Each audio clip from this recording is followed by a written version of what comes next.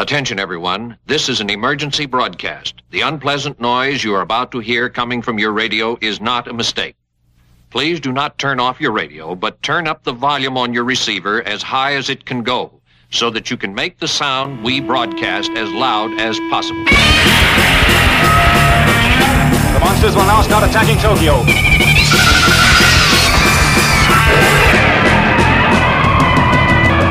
You may wish to deny it, but your eyes tell you it's true.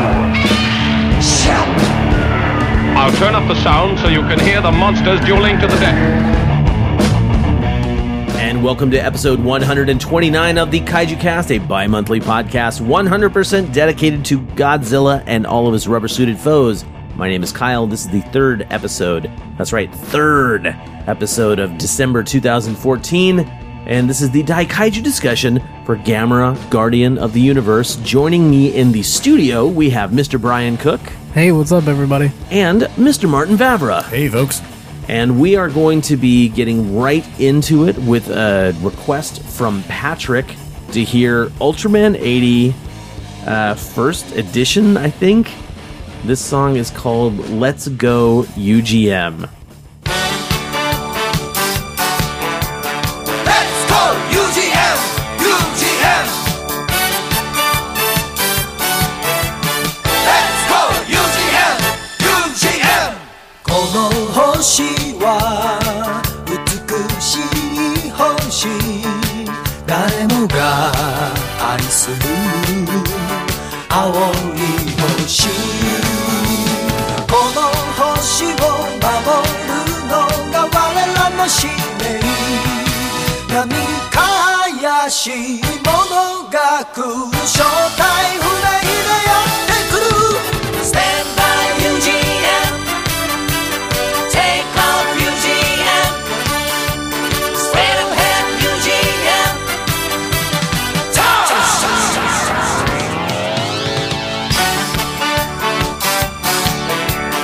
Let's go UGM UGM Let's go UGM UGM この星はふるさとの星みんなが楽しく生きているこの平和を守るのが我らの使命波風の悪いやつが来る全く知らないやつが来る Stand by UGM Take off UGM Straight ahead UGM Charge Stand by UGM Take off UGM Straight ahead UGM Charge Stand by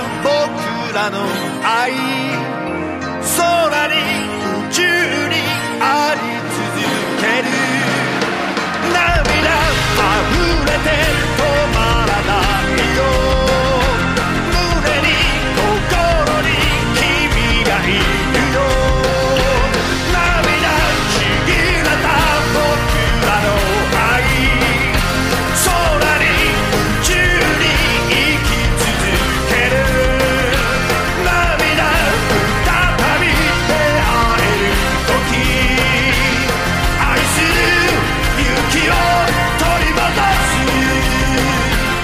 苦音の神話のまま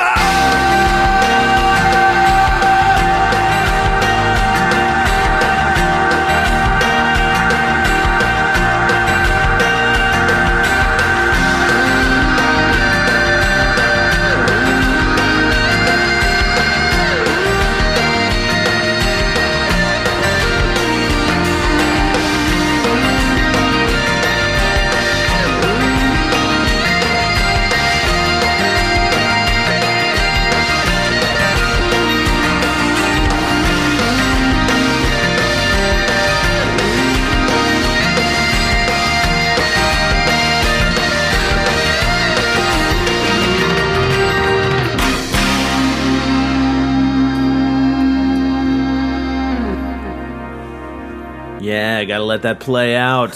Get that long outro in. So we started things off with a song from Ultraman 80, requested by Patrick, listener to the show who lives in like the wilds of Canada, actually, British Columbia.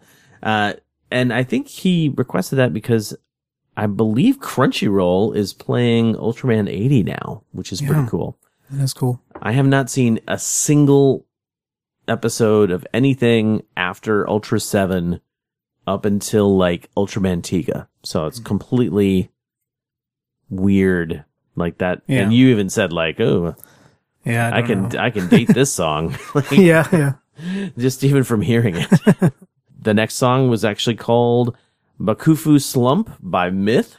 And that is actually from Gamera, Guardian of the Universe. Because once again, class, it is time for our Daikaiju discussion. Every month, the Kaiju Cast showcases one film from the giant monster landscape and tasks the listeners with submitting their thoughts, questions, and reviews for the following discussion episode. Thanks to an online tool, I've randomly assigned one film to each month, ensuring that this podcast will keep going for a long, long time. Actually, you know, now that we're at the end of 2014, there's only one... There's not even a full year left of the scheduled discussions. Wait, what? Oh my. Yeah. What are we going to do? We're going to reboot the discussions and reschedule them out in chronological order. But the remainder of that year, we're going to add some more that are missing. And however many months are left, we're going to run a poll and say, okay, what are the top most voted I don't know how to speak. What are the most voted movies that you want to redo the discussion? And they should be stuff that, you know, we won't cover for a long time. So I'm looking forward to hearing what people have to say about that. But anyway, that is beside the point. This month we are talking about Gamera, Guardian of the Universe, or as it's known in Japan, Gamera Daikaiju Kuchu Kessen, which roughly translates to Gamera Giant Monster Mid-Air Battle. The film was released on March 11th, 1995, the same year as Godzilla vs. Destoroyah. It was directed by Shusuke Kaneko and completely rewrites and essentially reboots the entire Gamera mythos. And Gamera turns 50 next year. Huzzah! Sweet. Wow. So we're gonna go watch the movie, and we'll be right back.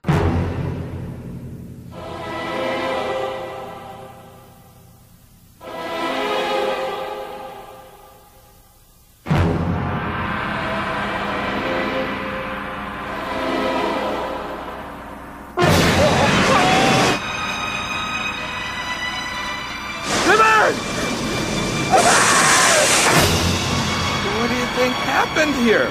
A village on Himigami Island has been destroyed by giant birds.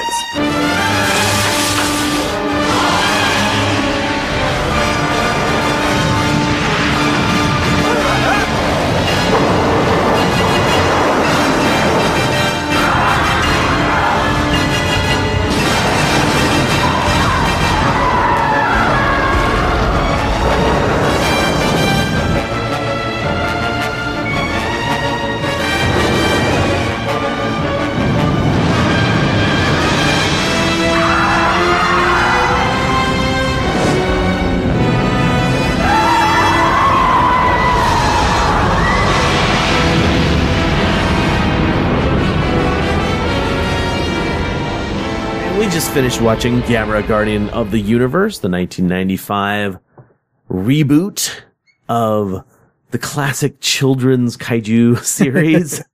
Let's see, we always start by saying who's seen this before. We've seen it. Brian and I have. You had not seen this one, but you'd seen Gamera 2 and Gamera 3. No, I have seen this one before. Oh, you have? Yes. Yeah. Okay, cool. You and I watched all three of these. That's what I thought. I could have sworn I was like, no, man, I'm not going to let you watch Gamera 2 without watching Gamera Guardian of the Universe. Yeah, man, this is an exciting time to be alive for kaiju fans in 1995, at least. Or around 96 is when I even found out about it.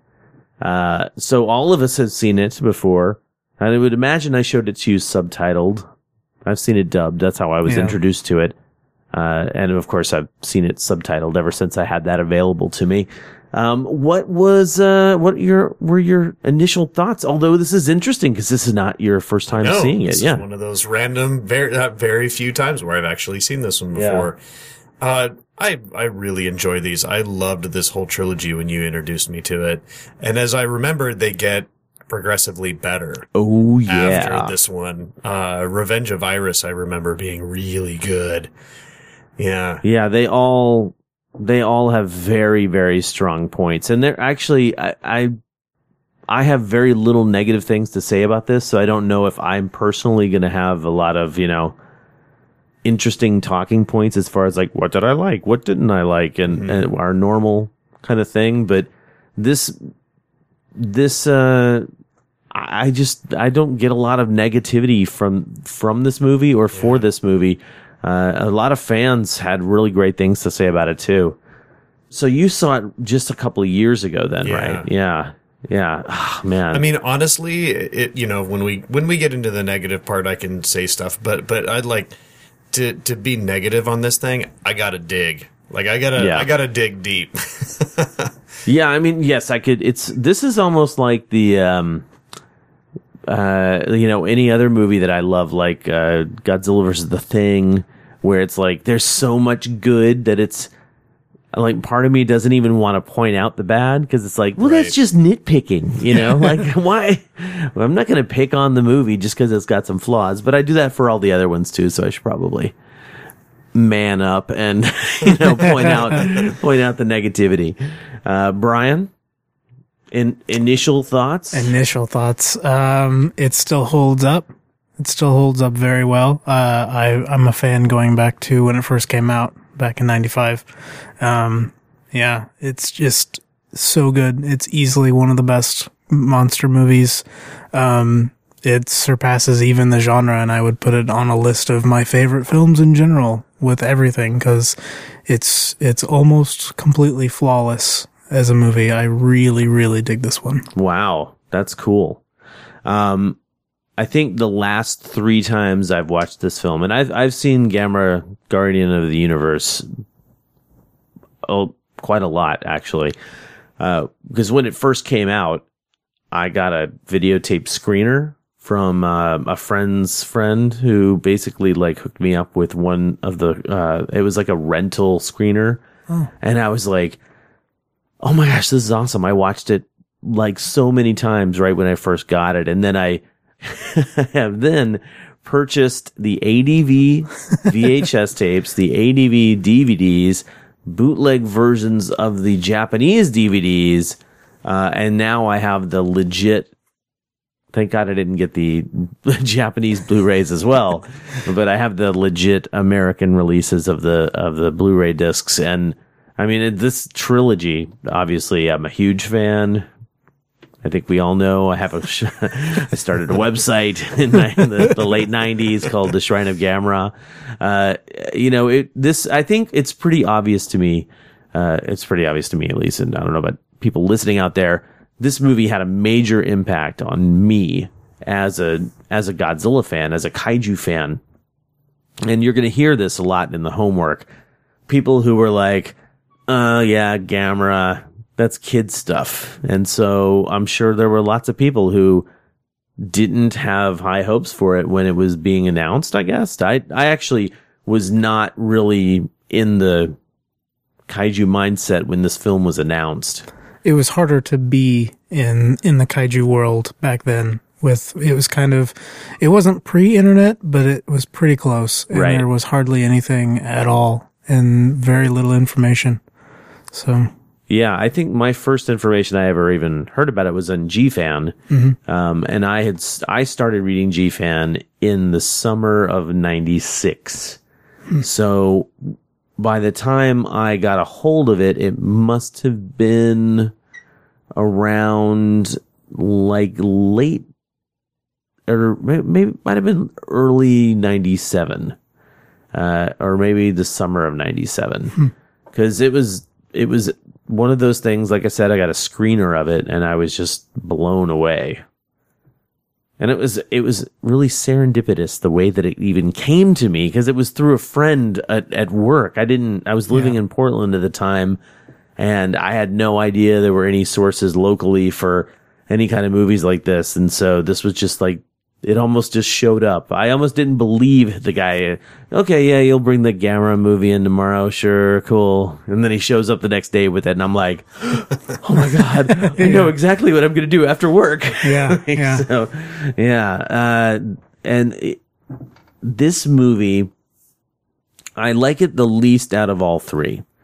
But it absolutely, it's almost like Shusuke Kaneko, the director, studied what makes monster movies good, and then said, we should do that, and we should do that, and we should do that. It's almost like what I was saying before the new Godzilla movie came out, is that somebody should sit there and go through all the freaking Godzilla movies and then cherry pick the best things and then tweak it into a story. And even as I was watching this one, I was like, oh, that is kind of like the original Godzilla. The first attack is on an island. Yeah. It's got some horror feel to it. The scientists go to the island to investigate first. It's just kind of, this got some great stuff in this film, and it hits on a lot of absolutely, I would not say essential, but recognizable tropes. Things that nobody watching this movie goes, is this a giant monster movie? It's very obvious from the get-go. Yeah. Even so far as them saying, like, we're delivering this plutonium across the ocean. Let's talk for a minute about how dangerous it is. Hopefully nothing goes wrong. Something went wrong. Yeah. Oh man, this is it's been a long time coming that we've been talking about the series for so long, and now we're finally reviewing the film. I just really happy that we're talking about it. Yeah. So what are some of your favorite parts, or what are some of your favorite aspects of this film? That's, I really enjoy this one. And like you said, this is probably not my favorite of the trilogy. With that being said, the trilogy is pretty much above all the others. There's really good, there's really good, the model building, the sets and everything they did are so good in this one. They're really good. And one other thing that I noticed too, and I've tried to note it for myself and others, when things look very miniature, and it's about how they light the set and where shadow is, because usually a lot of times the sets are just they're overlit. There's not any really good shadow. And when they bring in the cameras and start filming them, depth of field is kind of lost. Like nothing ever feels like it has real depth. And so that's when I usually go, okay, this feels like it's a miniature.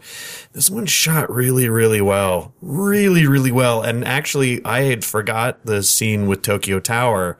And I thought, wow, that was a pretty good After Effects job there, guys. You got Gaios to circle it. Oh no, that's actually really the miniature, and they're wrecking it now. So that's Shinji Higuchi, the special effects director for the trilogy, and he's been doing some consistent work throughout the decades. I guess decades, because it's been 20 years now, pretty much since this film came out. So he's still doing work. He's actually pretty praised as a special effects director in Japan right now. He's working on, have you ever heard of Attack on Titan? Yeah, absolutely. Yeah, so he's working on the live action movie. Oh, okay. That. That's what I was going to ask, because I understood that was anime, so they're making a live action. Cool. Mm-hmm. Yeah, and he's doing at least the creature effects. I think he's doing the entire thing, but I'm not positive. Mm-hmm. Well, that was, this whole thing was an understanding of making really good sets and then having really good camera work that complemented what they did. Yeah, they definitely play to the strengths of like those low camera angles. Mm-hmm. And seriously, the what do you want to? How would you say this? It's they put something a little bit larger in the front and smaller in the back. Forced perspective. Yeah, they have that forced perspective thing going on a lot. I really love the miniature work and the special effects in this film. They used a specific kind of lens as well that it actually required a lot of lighting for them to use that lens.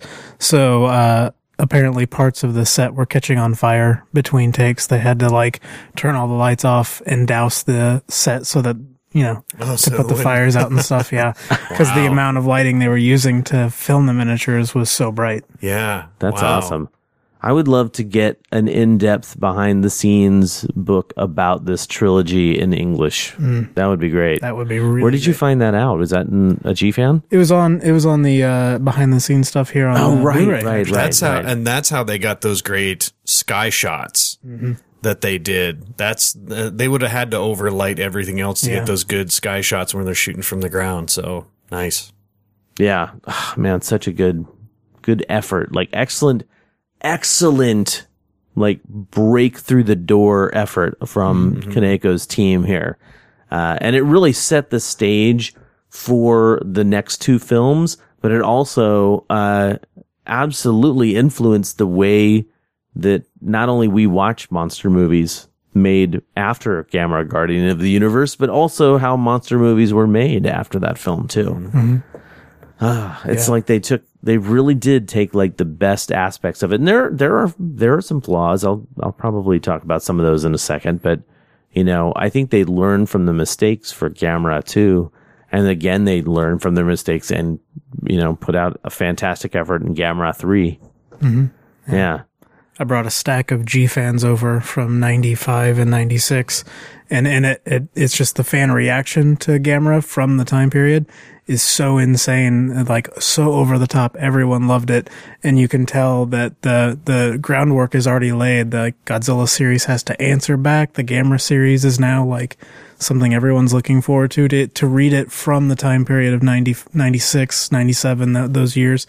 Really interesting, especially because as well, at that time, as fans, we were waiting for the TriStar Godzilla. Right, with, open minds and open arms.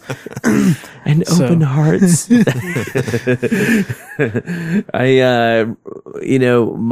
My reaction to this film, obviously, like I said, spurred me into creating a website about it, which at first it was just taking news items from, Monster Zero News or whatever it was called. I think it was just called Godzilla News at the time. But yeah, I feel like it's inspiring because if you watch the Heisei movies and you just get excited because it's a Godzilla film, you kind of forget that they're in a sense phoning it in, or really, I guess what I would rather say instead of phoning it in is that Toho was having trouble really keeping the interest of the audiences and really consistently doing a good job. That series, that era just has massive spikes and massive lows as far as, how great the movies are or how yeesh the movies are. And so they got very addicted to a formula. Yeah. And this movie does not, while it has a lot of genre trappings, it does not fall into the formula because all of the Heisei Godzilla films at a certain point, you knew where you were in the movie just by, we're at this scene in the movie. Like all of the Heisei movies kind of have that, for better or worse. Sometimes it works really well, like you say, the peaks and valleys. And then sometimes, like Space Godzilla, it kind of falls apart, so. Yeah. What was your favorite aspect of this film?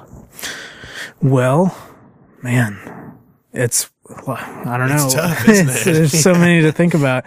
When you were just talking about its effect on you and, you know, wanting to make the website and everything, it had a huge impact on me as well. And we'll get to a different perspective maybe later on, but, without a doubt. Yeah. But, I guess, should I just lay it out now? I guess. Actually, I think what we should do is we'll talk about that specific when we get to it. Yeah. Okay. But, yeah, we've got a loose plan here, folks. We're going to stick to it. But, oh man, it's hard to narrow down exactly what the best aspect was. The miniature work really blew me away, because when I was watching it in 95, I was like, you know, I was expecting something from the Heisei Godzilla movies. I was expecting the Gamera movie to be similar, but I didn't think it was going to just kind of blow it out of the water a little bit. Mm-hmm. If not, maybe not blow it out of the water. That might be going too far. Maybe just seeing it in a different way, seeing the model work that closely. They had a lot of courage in putting the camera right next to their miniatures, and I love it. I really love that kind of, you know, courageousness of filmmaking. A lot of filmmakers would probably shy away from showing the miniature work, but I mean, it's so strong. It looks so cool. It just totally works, completely works. So yeah, I think that's one of those things that they found a formula in the good sense. Like, this is something that we've done successfully, so we're going to continue doing that, because you see that same thing in the future episodes as well. Mm-hmm. The future installments of Gamera. I mean, yeah. Well, I'm going to go ahead and just say that if I had to choose one aspect of the film that I like the best, it would be that my initial reaction in 1997 was just like, oh my God, like, and just the impact that it had on me. Yeah. And I mean, there's so many things I could talk about that are awesome. I mean, I love everything from the fact that there's gigantic bird poop, all the way to the editing. The editing in this film is fantastic. There's a scene where they say something about moving a spotlight, or they're just moving a spotlight around trying to see what's going on when Gamera first attacks. And then they cut to the special effects footage, and the spotlights that are there searching through the dust and debris. And it's just freaking seamless. Mm-hmm. Sometimes it's just such an amazing film with great footage from both, their primary and secondary shooting units. It's just really excellent. I should probably think about negative things, because otherwise I'm just going to wax poetic about it all night long. Go ahead, you though. Let's give me some. You said you already had some maybe tiny nitpicks about. Yeah, and you know they are. It's really like I would have to. It would really be digging. So I'm going to just admit that these are really having to try, you know, just moment. Basically, Gamera and Gauss are heading toward the atmosphere, and Gauss isn't flapping his wings or her wings maybe at that point in time. You know, suddenly she's rocket powered, but there's no rocket or anything like that, no jets or anything.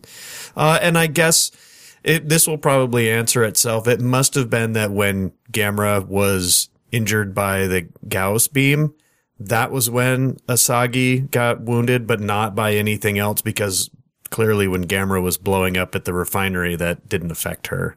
So I think it must have only been the beam weapon is the only thing that caused her. Fire does not harm Gamera.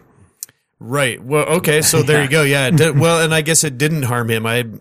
So yeah, that connects that. But that's also, I mean, not to get uber nerdy about this, because people don't want to hear that, I'm sure. But, I mean, even in the original Gamera movie, like the very first one, Gamera is, absorbing fire, and, you know. You know, that did not sink into me. So there's a lot of people are like, oh God, that guy's talking again. No. Everybody loves hearing your opinions, dude. I think really it's just one of those things where, you know, what can hurt Gamera, and clearly conventional weaponry has some sort of effect on Gamera. Mm-hmm. and then your science fiction beams from the mouths of and eye sockets of his opponents, I guess you could say. There is something that I wanted to mention, just because I want to make sure we get it in here. According to Toho Kingdom, Gamera Guardian of the Universe's budget was $4,500,000, and the closest movie that we know to Gamera in the Godzilla universe is actually Godzilla vs. Space Godzilla, which had a budget of $10 million. So roughly half the budget. Wow. And I mean roughly half the budget. Wow.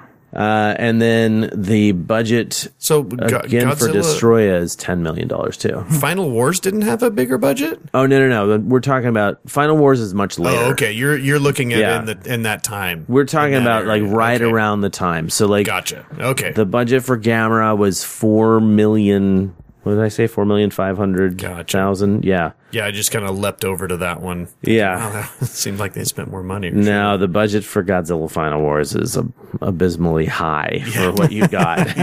But still nowhere close to an American, you know, Hollywood production. Man. But yeah, so I mean, that's it. If you think about the amount of money that was being spent at Toho on a Godzilla movie, and we'll just use Space Godzilla as the example here, which a lot of people would say was unsuccessful, not just in box office receipts, but also in terms of like making awesome miniature work, awesome special effects, making it believable so you didn't have to really crank up to your suspension of disbelief.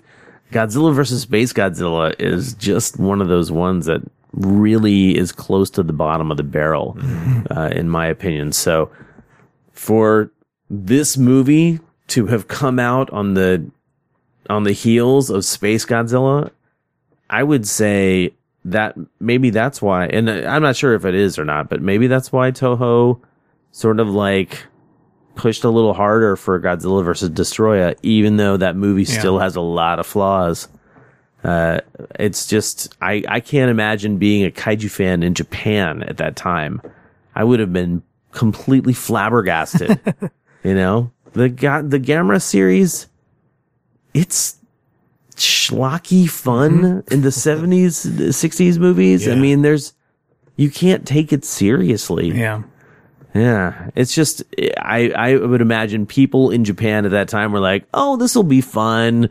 Nice little, you know, homage to the old stuff. And then they walked out of the theater and were like, oh my God.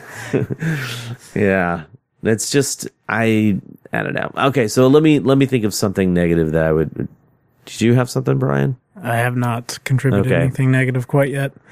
I could go with one thing that tends to get under my skin is the constant military scenes. It's a genre trapping, of course. You do need a little bit of it. And like you said, you'd have to try really hard to nitpick about this movie, because I don't watch the movie and walk away from it thinking like, oh, there was too much of this or that. I never thought that once. It didn't bother me at all. But I mean, speaking of genre trappings and tropes, they totally had like military stock footage in that in this movie too.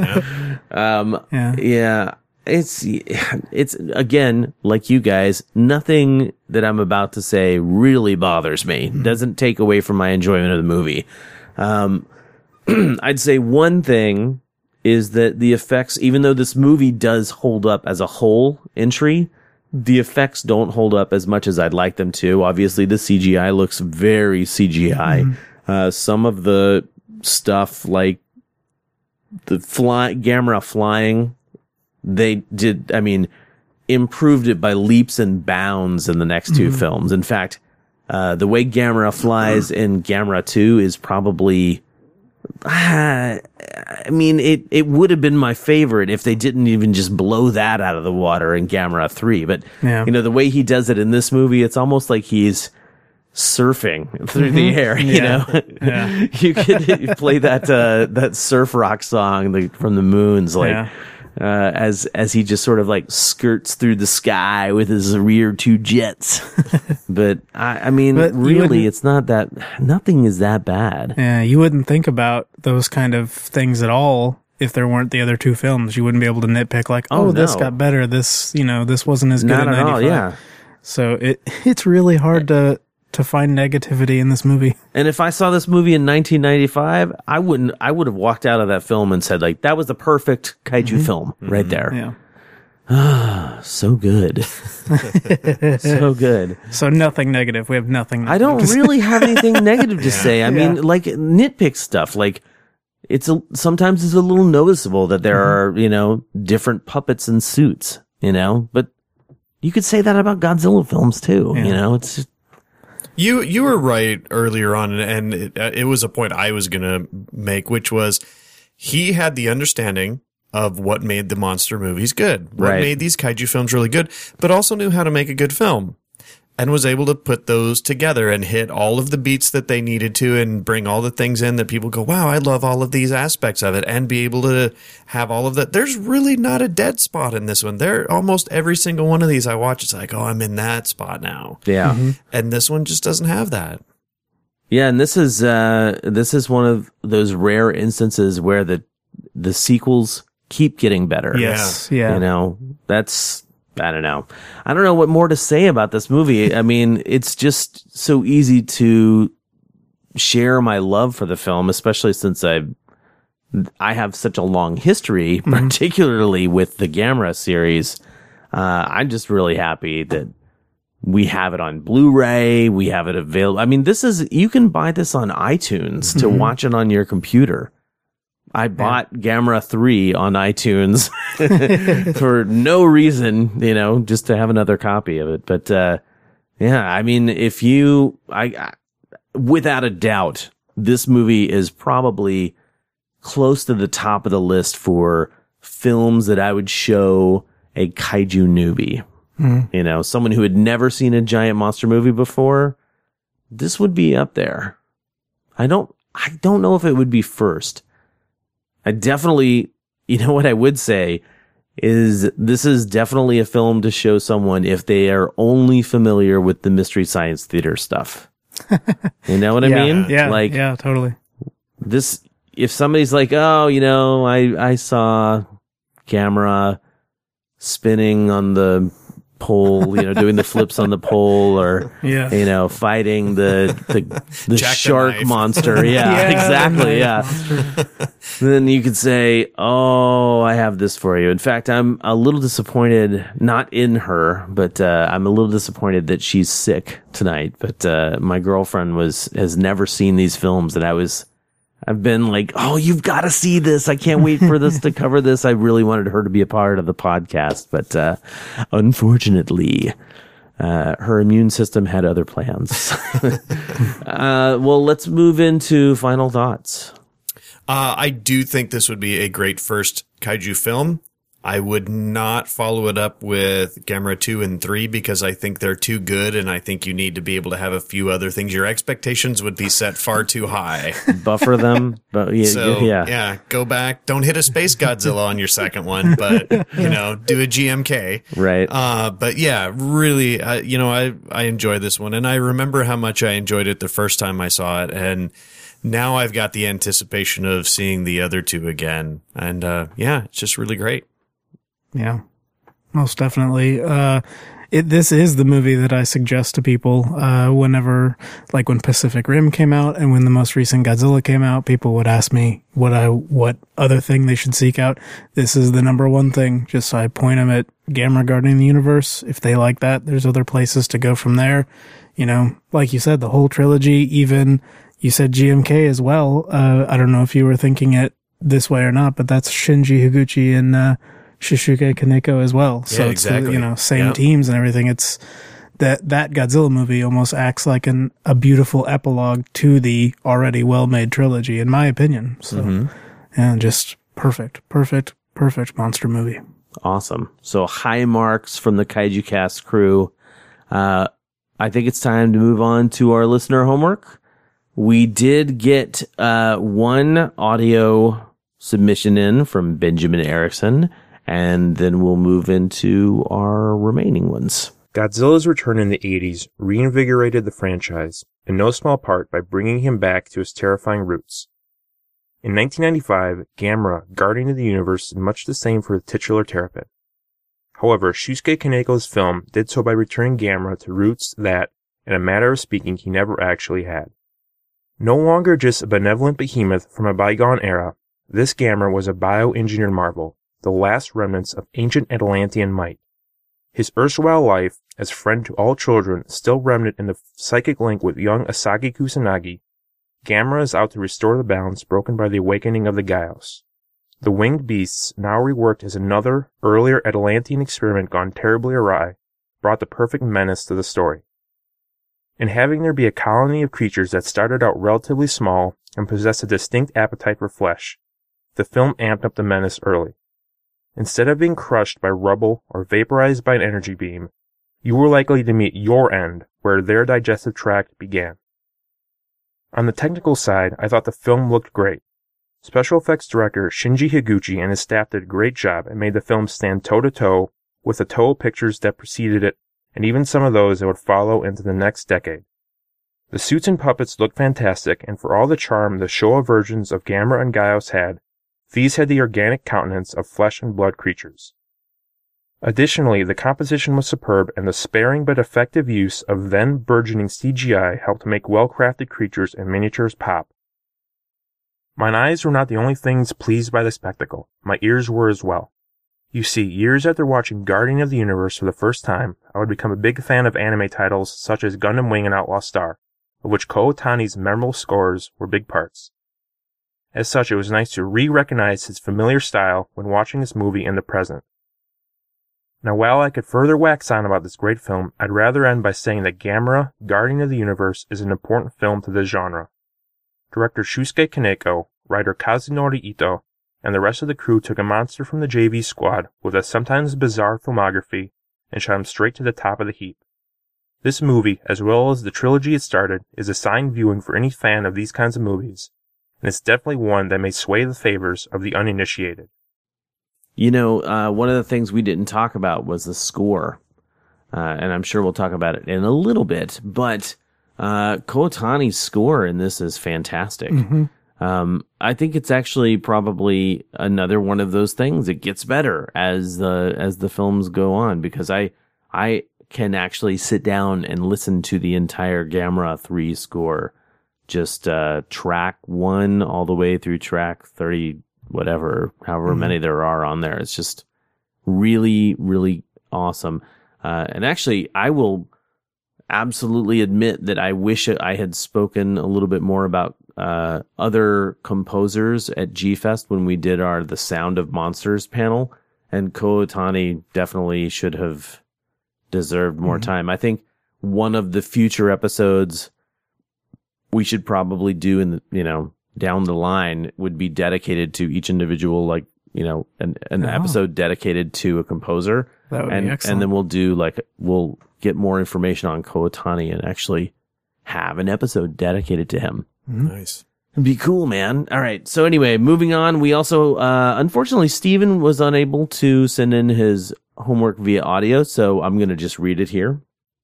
Growing up in the 60s, Gamera was always a guilty pleasure for Steven. Even as a kid, he had some trouble with the idea of a flying, spinning giant turtle, but that didn't stop him from loving these films the few times he could catch them, and for some reason, it seemed to be rare in places where he was living to see those films, even on television. Or at least he seemed to keep missing them. However, until he saw them again being presented by the Mystery Science Theater 3000 crew, he really couldn't watch them anymore as an adult. But that all changed with Gamera, Guardian of the Universe. He got the triple Blu-ray set of this new Gamera trilogy shortly after he got around to watching Pacific Rim, finally on the home video earlier this year.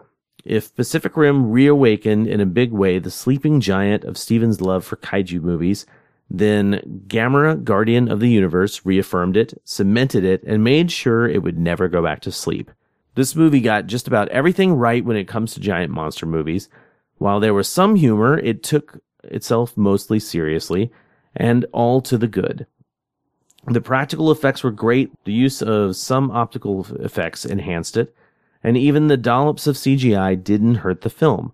If anything, the only thing that he thought was just a slight minus for the film was the score was a little bit overdone in places. It was not a bad score, but it was just a little bit overscored. I would agree with that. Like, we were talking about the stock footage earlier, like right in the beginning, you've got the stock footage of the boats charging through the water, and it's a very very, very powerful score. Anyway, nevertheless, that did not take away any enjoyment during Steven's first two viewings. The monster suits and the suit acting was also just perfect. The characters of the monsters, as well as the human characters and their story arc, just works so well. The direction, special effects work, miniatures, production values, really everything was about as good as it gets for this kind of old-school kaiju eiga. This movie sets a new high bar for giant monster movies, the bar that Toho Studios only briefly touched on in the Millennium Godzilla series, and if anything, the best of those featured the director of this, do the math. This movie began what was to be a peak for Steven and his kaiju eiga watching experience, and it only got better with each of the three films in this trilogy, peaking with the final one. But he'll save those remarks for when we get to them in a future episode. Just as a footnote, Steven also liked the movie Gamera the Brave, just not as much as these three. Gamera, Guardian of the Universe, also reawakened his affection for even those old clunky Gamera movies. He can at least watch a few of those now, even without the MST3K crew, and enjoys them all over again. While they're nowhere near as good as this, the legacy aspect of it really helps you appreciate them. Without those, we wouldn't have this one. He would definitely use this movie to ignite the flame of love for this kind of film for a newbie. 5 out of 5 giant flaming flying turtles. This is a favorite film for many kaiju fans, Scott included, and it's easy to see why.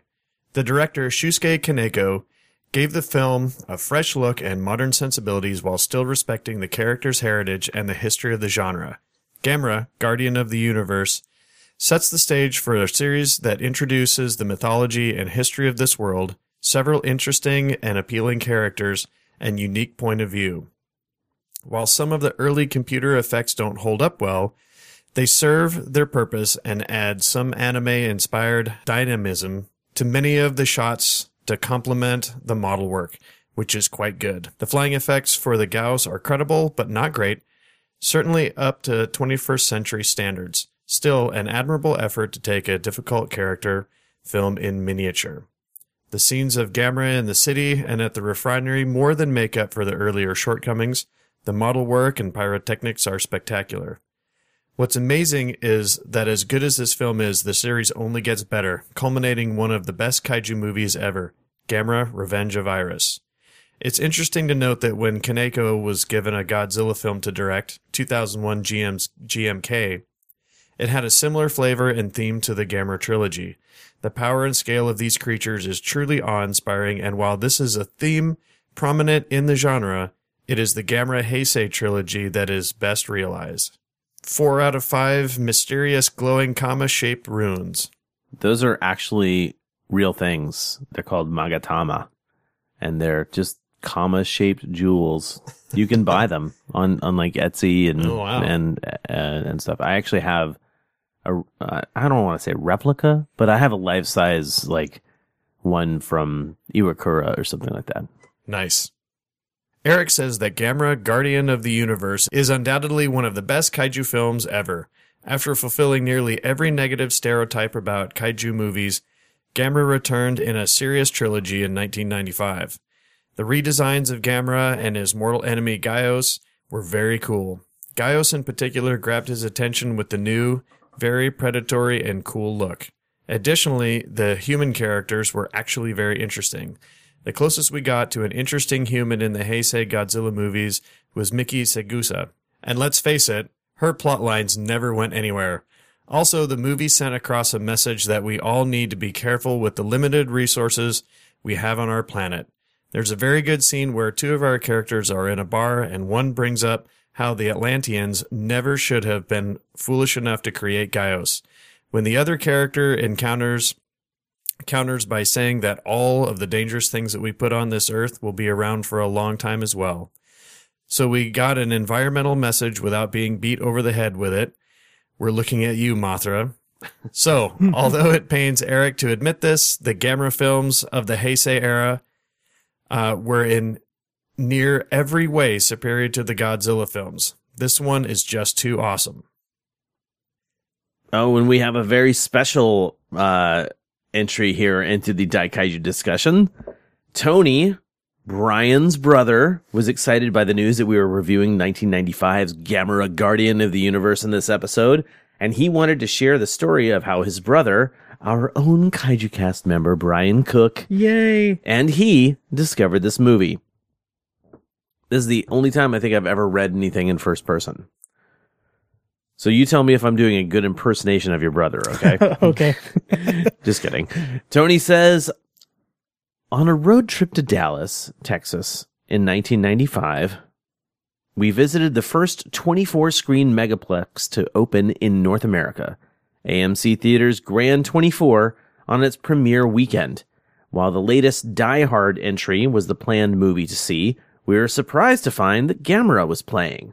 At this point in those pre-internet days, though we were Kaiju fans, we had no idea a new Gamera series had been launched.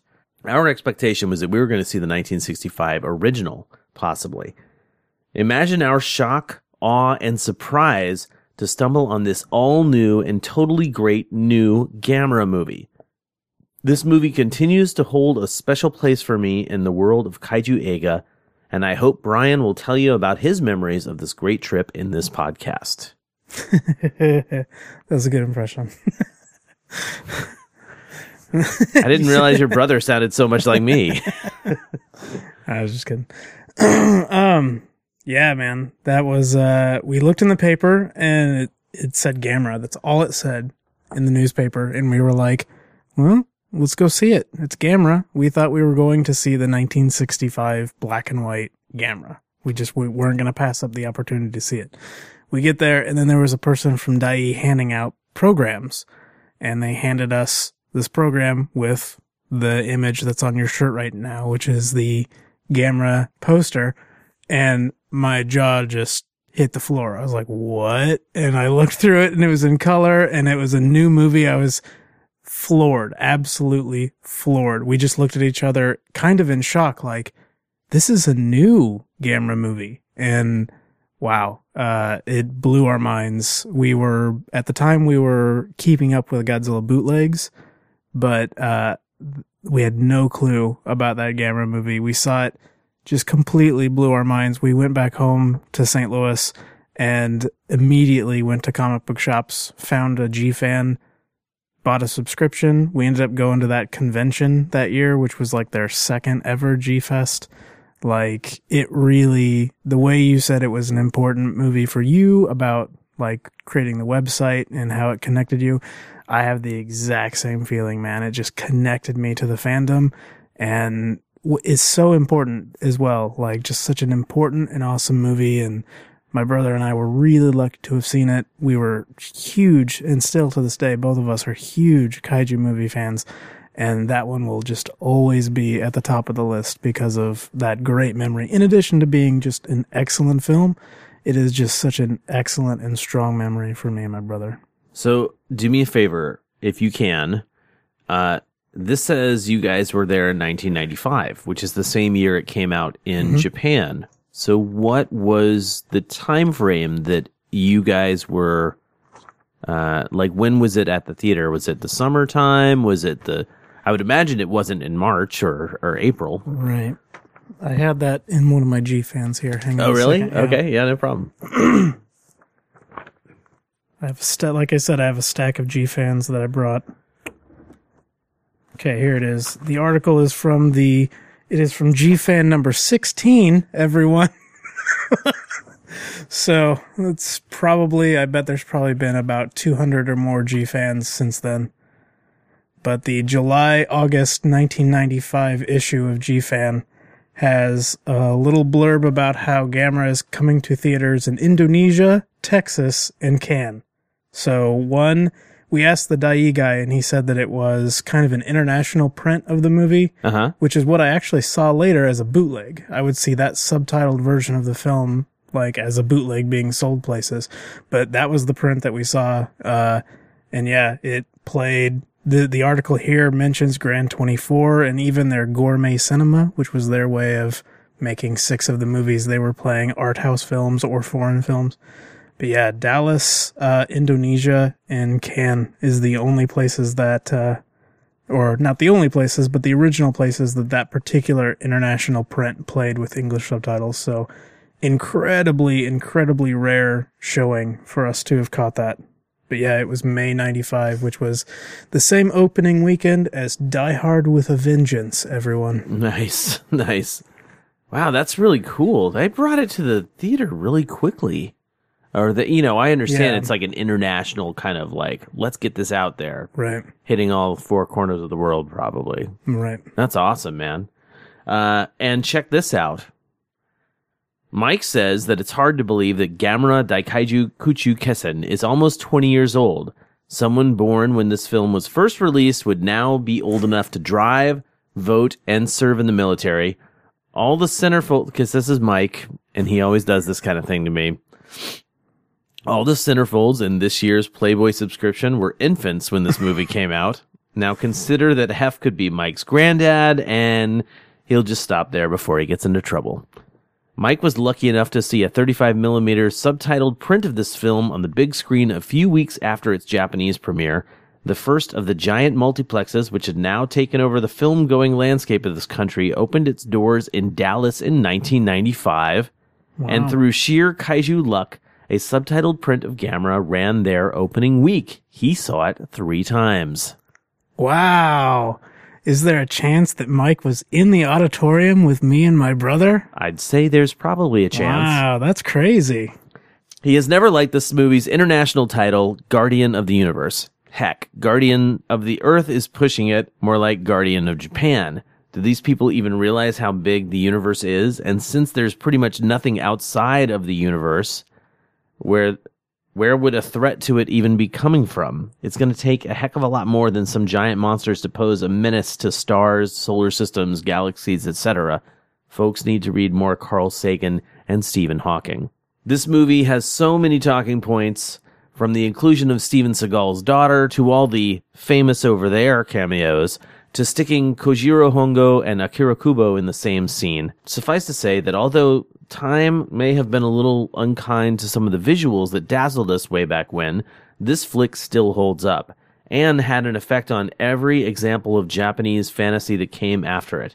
From Godzilla to the Ultra series to the live-action space battleship Yamato, and all points in between. For a brief period, Kaneko, Ito, Higuchi, and Otani were a team to rival Honda, Tsuburaya, Tanaka, and Ifukube. Something that should be addressed is what a good job the film does at making us root for Gamera to win, especially in the film's first half. We're introduced to Gauss as those really nasty people-eating things that are huge and menacing. Then Gamera makes his first appearance, dwarfing these critters in size and power. He smacks one of the Gauss into the oil refinery with a relative ease, showing it who's boss, and the audience cheers its approval. Not only do we love Gamera, but we also hate and fear Gauss, even while admiring the monster's aesthetic beauty. That's a tough thing to pull off, but this team did it. Subsequent entries in the series would only improve on this film, but they would have been unable to reach the heights that they did without the excellent groundwork to build on laid down here. Kojiro Hongo and Akira Kubo in the same scene, their famous cameos. He's the other captain at the beginning. Yeah, Hongo was, he's the guy that was in, good lord, he was in so many movies. You said they were mostly Dai films? Yeah, he was in Gamera vs. Barugon, Wrath of Daimajin, Gamera vs. Gauss, Gamera vs. Varas, and Journey with Ghosts Along the Tokaido Road. So highway. Is that Along with Ghosts? Yeah, Along with Ghosts. Or, yeah. So he's basically, he's been in a lot of those movies. He's definitely a kaiju actor. Had you seen the original Gamera movies when you saw this one? I had seen the ones on Mystery Science Theater 3000, but never never without the subtitles. Wow. Or sorry, never without the riffing, without the crew. I think I'd seen them on like Laserdisc once, and I was like, without Mystery Science Theater, I can't sit through these old Gamera movies. But now I have, though. Yeah, so. Right on. Joey saw Gamera Guardian of the Universe on his Blu-ray collection of the trilogy and considers it one of his favorite kaiju films. The film was perfectly paced, and the build-up to Gamera was so good that he even cheered when Gamera first showed up. The special effects were for the most part on par or better than the Toho effects at the time. Rest in peace, Kawakita. Joey gives it a 9 out of 10 exploded Gaios and would show it to a kaiju newbie. As a child, Ian never really got to see Heisei Gamera films, so this was his first time watching it. Initial thoughts? A great kaiju flick. It had just the right mix of kaiju action and human drama that was entertaining the whole way through. Not only that, but it had some aspects that he really enjoyed, such as Asagi's connection to Gamera and the fantasy-esque elements of Gamera and Gaios' origin, that pretty much their origin in general. The suit acting also seemed to stand out. There weren't that many negative things that could be said about the film. In all, it was a fun film to watch, and no doubt he'll be watching the second one soon. 9 Gamera screeches out of 10. Adam notes that Daiei Studios introduced Gamera to the world in 1965 in Daikaiju Gamera, known as Gamera the Invincible, here in the US. After the release of the 7th installment, Gamera vs. Zigra, in 1971, financial troubles at Daiei brought an end to the series.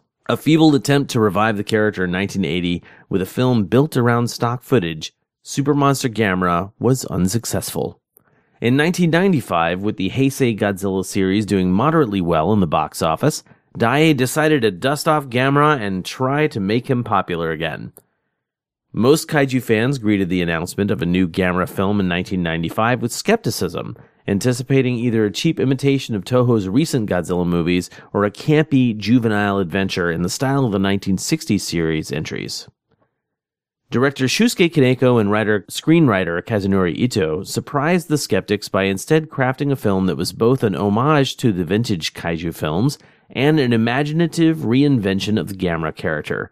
Their fondness for the genre is clear from the opening scene, a mysterious encounter between two ships in the floating atoll that recalls countless monster films of the past, and features cameo appearances by kaiju veterans Akira Kubo and Kojiro Hongo as the ship's captains. Later scenes of the military battling the monsters take place at such familiar settings at Mount Fuji and Tokyo Tower, similarly echoing the kaiju classic epics of the 1950s and 60s.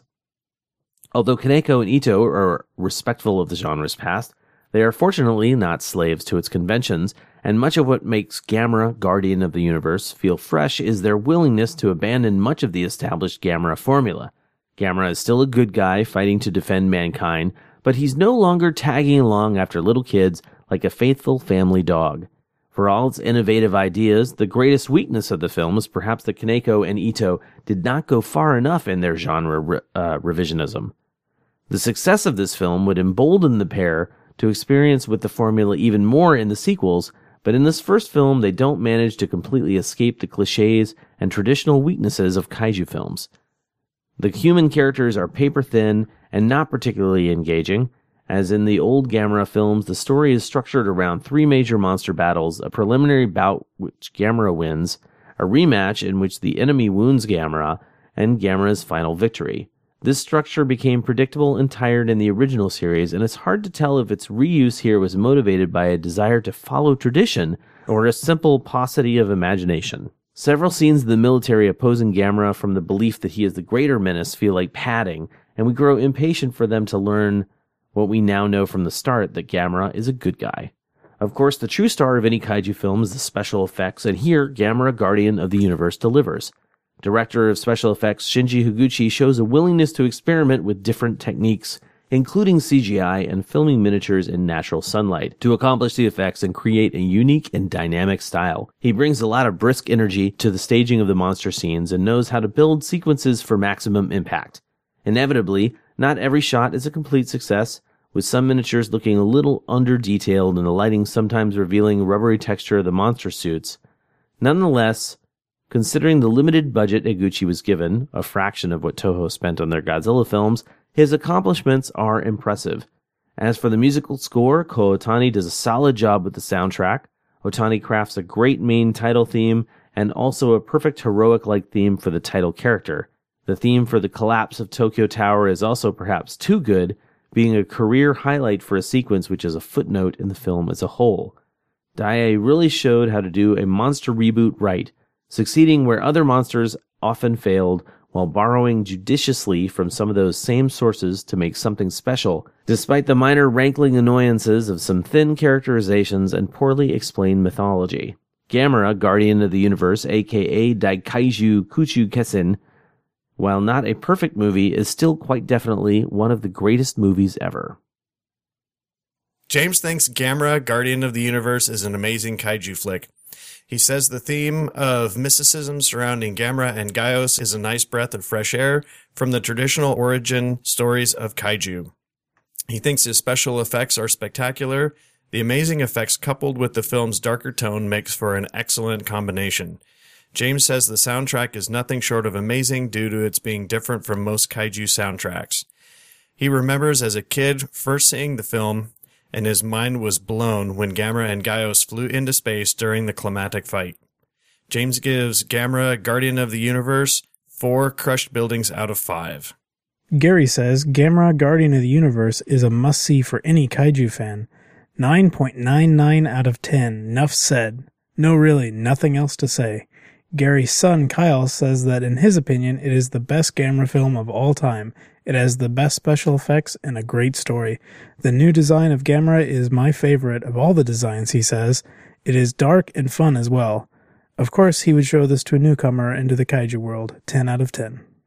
Anthony almost feels bad at times when he tells others about the Gamera 90s trilogy. He has proudly proclaimed in more than one occasion to be a huge Godzilla fan, but can't help but say that these 3 movies are the best kaiju films that came out of the 90s. He can't help but praise these 3 films for being a cut above the traditional kaiju genre, especially when you take a moment to look back at the comically campy movies the Giant Turtle was in during the Showa period. Despite that, he has a yearly tradition of watching the trilogy and seeing its flaws and problems repeatedly. It still holds up as some of his favorite kaiju movies. Sorry, Godzilla. The modernization to Gamera makes nods to his origins by presenting him as both a destructive force and a defender, all in the same film, by showcasing that he just happens to destroy everything that's in his way on his path to kill the Gauss, even though he has his best intentions in mind.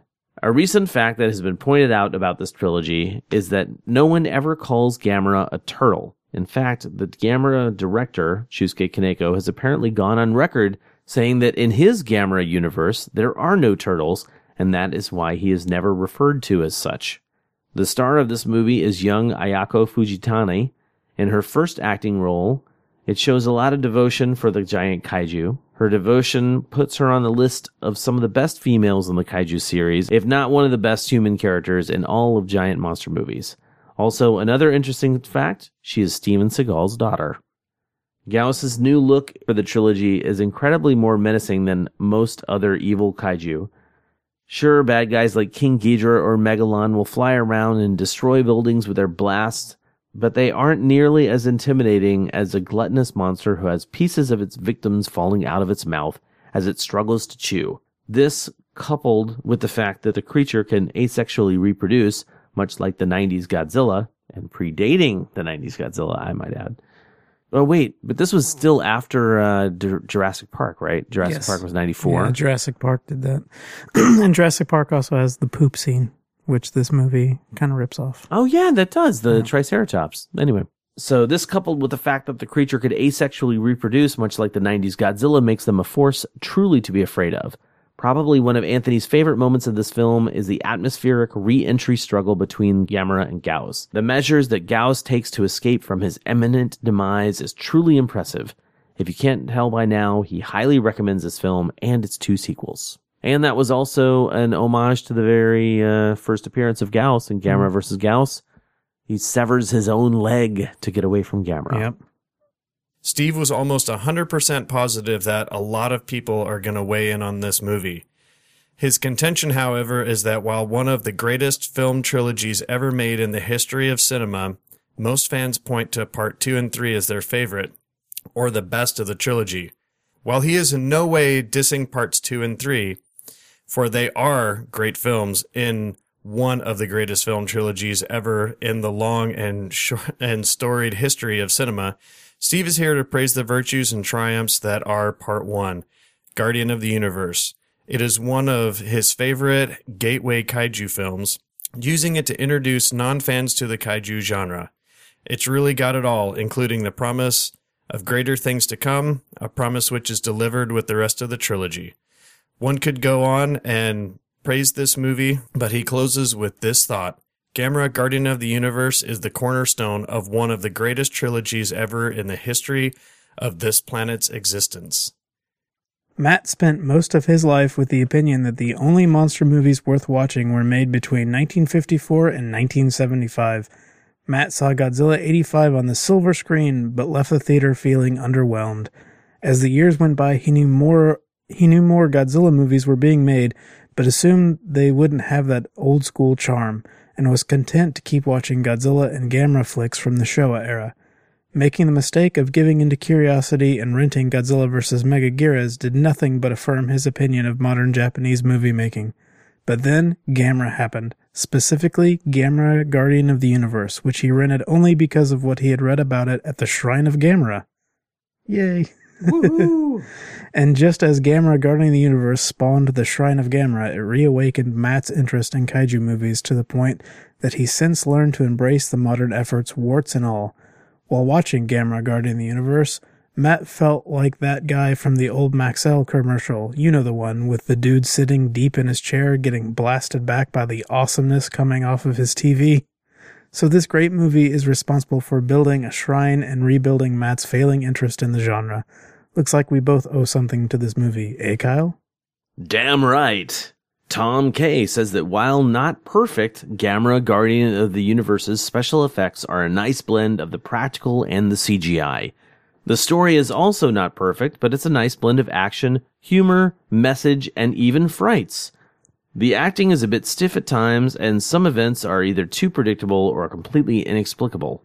But it's a smooth enough ride considering. For instance, the kaiju duke it out and shove each other around claw to claw on the ground, even though one has a knife and the other a gun in their mouths. They seem to have forgotten and spent 5 minutes of the film trying to kill each other in the air. The plot relies on overused devices like Atlantis, monoliths, and so on. Anyone could go on listing the flaws and overused plot device shortcuts. They are plain to see, but none of the flaws derail the movie and snack on what's inside like a boxed lunch. The creators trusted the audience without leaning on the fans to forgive anything as long as giant monsters show up. To distill it, the film has good pacing, even if it jumps too much at times. At least it never stalls. It has some heartfelt things to say, but doesn't nag. It's not aiming for realism it can't achieve, but focuses on atmosphere and storytelling, and makes the occasionally less than stellar effects and acting work by not boring everyone. Tom thinks this is the weakest film in the trilogy, but that doesn't mean it's a bad film at all. It was a very nice comeback for the Titanic Terrapin, as he and Shusuke Kaneko got warmed up. Brandon rented this one from the movie store as a kid. Then in high school, he bought the 2-pack Blu-ray, and he thinks Gamera, Guardian of the Universe, is a really good movie. He loves the story, characters, the kaiju, and the music.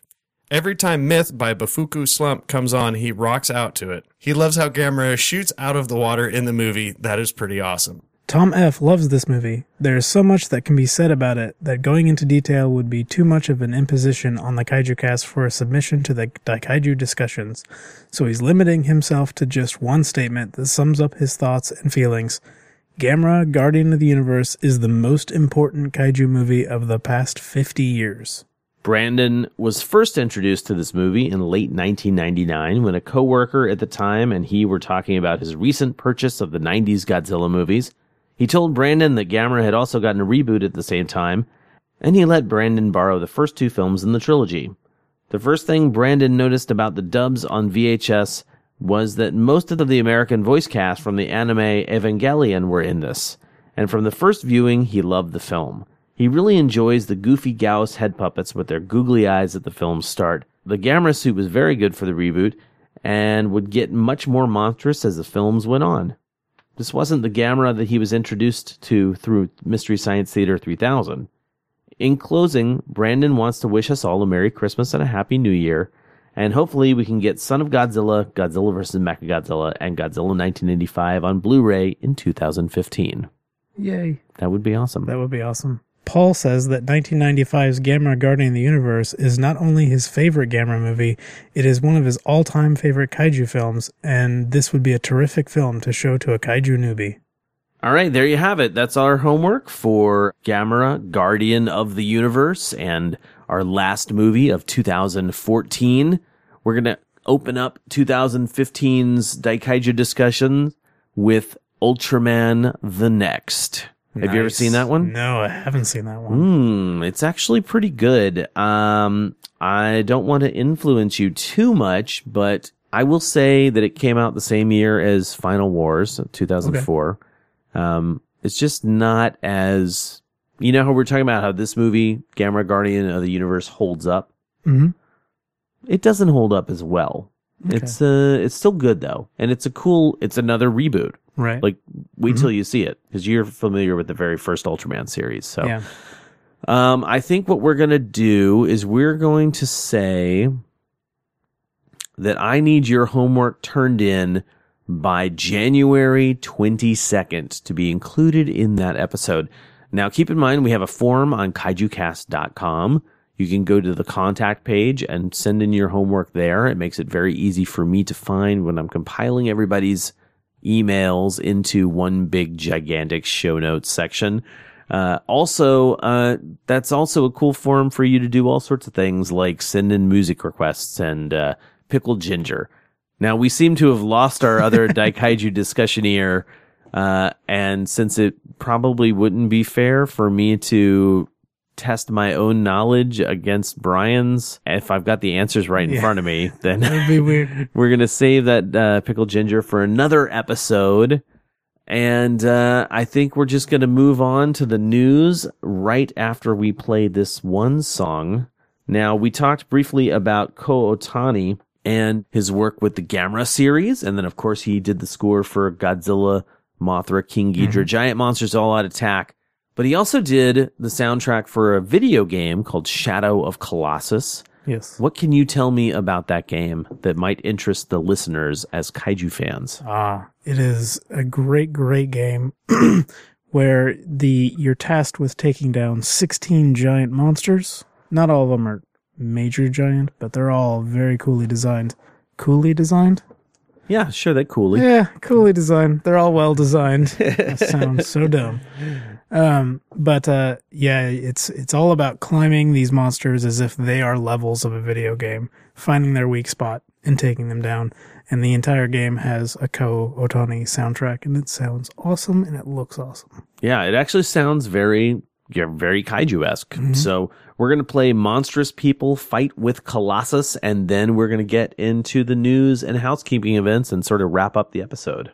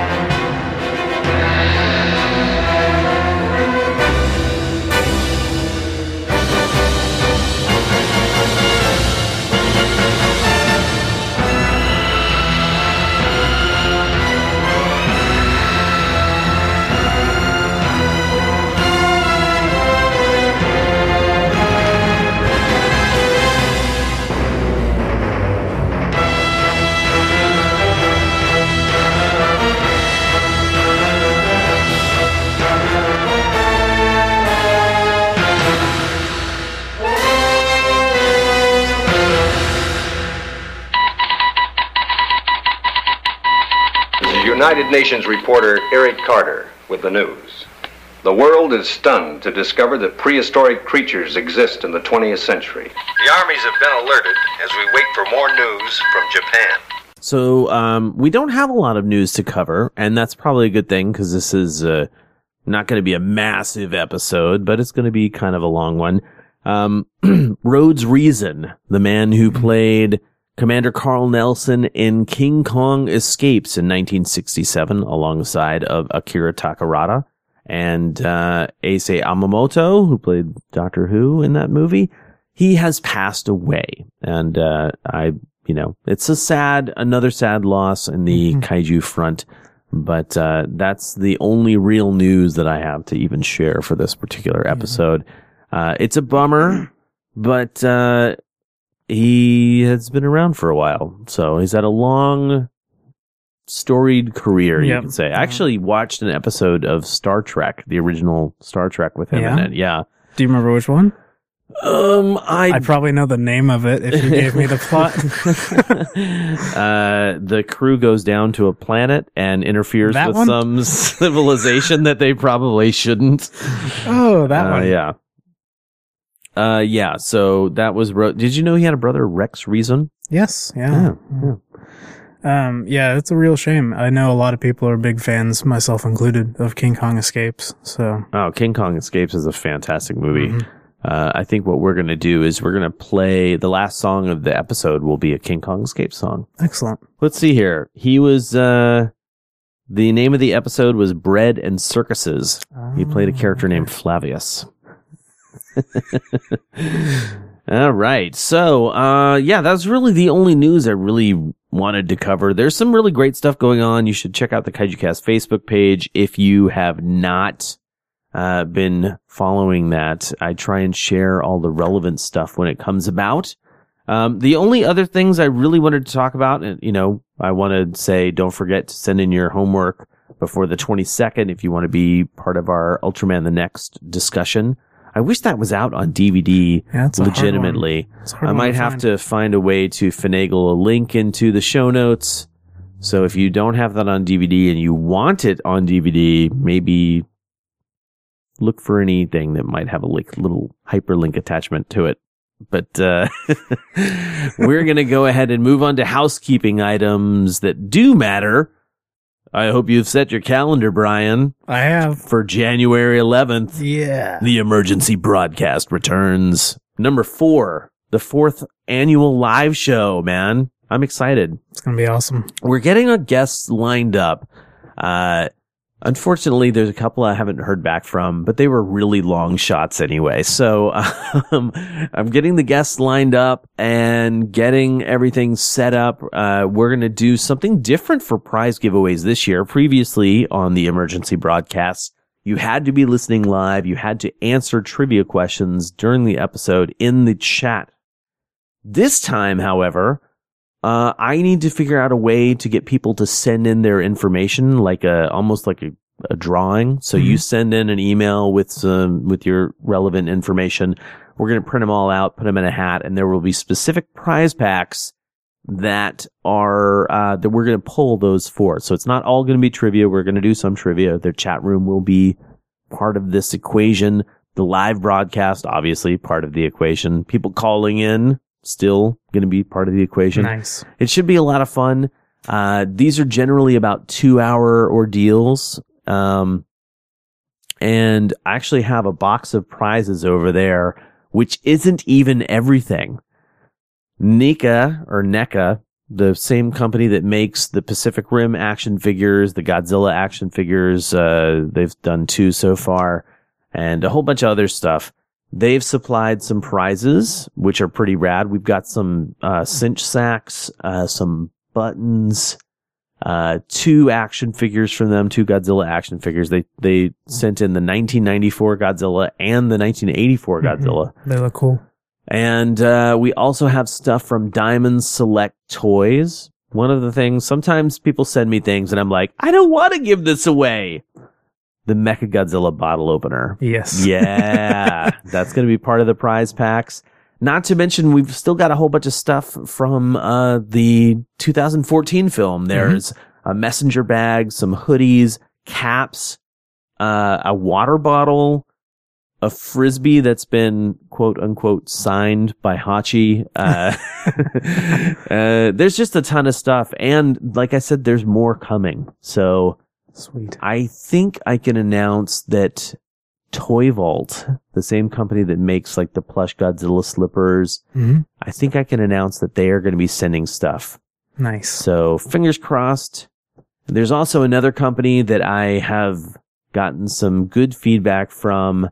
They're from Japan. They may be donating something, but I don't want to jinx it. You know what I mean? Right. So fingers are crossed. Fingers are crossed. We got to help get the word out, get as many people listening as possible live. We're definitely gonna have a blast. It starts 2 p.m. Pacific time. So if you're on the East Coast, it starts at 5 p.m. And, just figure out the math. There are websites that can tell you that, if I'm such and such a place and I need something that starts at 2 p.m. Pacific, what time do I need to be there? And we're going to have a pre-roll as well. So there's going to be that whole hour-long audio program that I'll put together in my free time to play before the episode. And it's going to be a ton of fun. And that is actually our next episode. So make sure you get your that on the calendar and get ready for some awesome times and try and win some rad prizes. Because this is without a doubt, this is definitely our biggest year prize-wise. So sweet. So it's the end of 2014. I have a little bit of a year in review thing here. Oh, cool. 2014 has been a banner year for the Kaiju Cast. Yep. These are not all of the highlights, but these are some pretty big ones. In February, I went down to Fear Festival, which is pretty cool. Kirk Von Hammett put on a convention, and they invited Haruo Nakajima to be there. So I was able to interview the original Godzilla, Haruo Nakajima. That was amazing. Also, Ben Furuya, who played Ultraman. Yeah. Got to interview him, although we haven't played that episode yet. Mm-hmm. I think that's going to end up being a bonus at some point. I co-hosted some Gojira screenings with Mr. August Ragoni in May. That was pretty rad. Got to show him around Portland too. Also fun. Nice. Obviously, Godzilla 2014 came out, and while I might not love the film right now, it absolutely opened the door for some really cool stuff to happen. So the entire experience of all of that stuff was really rad. Overall, a very positive experience, I'd say. Regardless of how you felt about the movie, everyone kind of embraced the idea, that's unusual for a monster movie. That's really cool. So yeah, and I mean, seriously, my Godzilla news feed, you could say, was blowing up for months and months and months at a time. I got to interview Kenpachiro Satsuma at Big Wow Comics Fest. Freaking life goal, right? Oh my gosh. That's my Godzilla right there. And that was an amazing listen, man. I really dug that interview. G-Fest this year, we had the Ifukube concert, a fantastic thing that happened. Not to mention G-Fest in general was splendid. And I got to interview Koichi Kawakita, who, I don't want to pimp that too much, but, if you're looking for information about his career, I'm pretty sure we have one of the only English audio interviews with him ever. So, that's in our feed, should be available because it was just a few episodes ago. Another really good interview, and it's so rare to have that stuff in English. It's so great for you to put that out. I feel kind of corny saying that here on the show too. It's all right. But that was another life goal of mine too, right? So another another great, man. Check on the my gosh, what an awesome year. Then of course, if that wasn't enough, I ran a successful Kickstarter campaign to send me to Japan to film a documentary, which is still being edited, but the documentary was shot. We shot it. We interviewed amazing people. And, it's just been really this fantastic time. In fact, my screensaver just came up on my computer and it's filled with images from that trip. So that's cool. I feel like I should have some music on and just sit here and watch it wistfully, but I'm not going to do that. And this has just really been a fantastic time. I mean, there's other stuff too. Rose City Comic Con was amazing. I got to table with my friend Keith Foster from Big Pimp Jones. I got to see a lot of friends of mine out there that I rarely get to see. I got to see them multiple times this year. That was crazy. Yeah. You know, my buddy David from Seattle, who was the photographer for the documentary, I saw him at Emerald City Comic Con. I saw him at G-Fest, and I saw him, you know, for the trip, and he's coming down later this week, actually. So nice. You know, it's just really cool to be able to connect with so many people. And 2014, man, definitely one for the books, if you know what I mean. Yep, it was a big year for the podcast. So. Without a doubt. Anyway, now I have said all that I need to say. So if you found the Kaiju Cast through iTunes or some other podcast directory, make sure you point your web browser to kaijucast.com, where you can see everything that we're about, every single episode we've done, the full schedule of Daikaiju discussions. Our contact form is there where you can send in your Daikaiju discussion homework or request a song, send in some pickled ginger. I know we didn't get to that tonight because it's just not fair. Yeah. But, you know, let us know, if you want to hear anything on the podcast, and, check us out. Please subscribe to us. Our numbers have gone down recently. I don't know why, but, we sure could use the subscriptions. Really makes things better, to be perfectly honest, to be able to tell somebody, oh, we have X number of subscribers. Yeah. Yeah, I think that's pretty much going to do it. Get that homework in by no later than January 22nd for Ultraman the Next, if you have a copy of that. Make sure to check a link in the show notes for stuff. And I think that's going to be it. Thank you so much to Brian and Martin for coming out and helping with the Daikaiju discussion. Thanks to everybody who sent in their homework. And we are going to close the show with our little tribute to Mr. Rhodes Reason, who was in King Kong Escapes from Toho. We're going to play Starting Up Mechanicong 2 by Akira Ifukube. We will see you next year for the emergency broadcast, Jamata.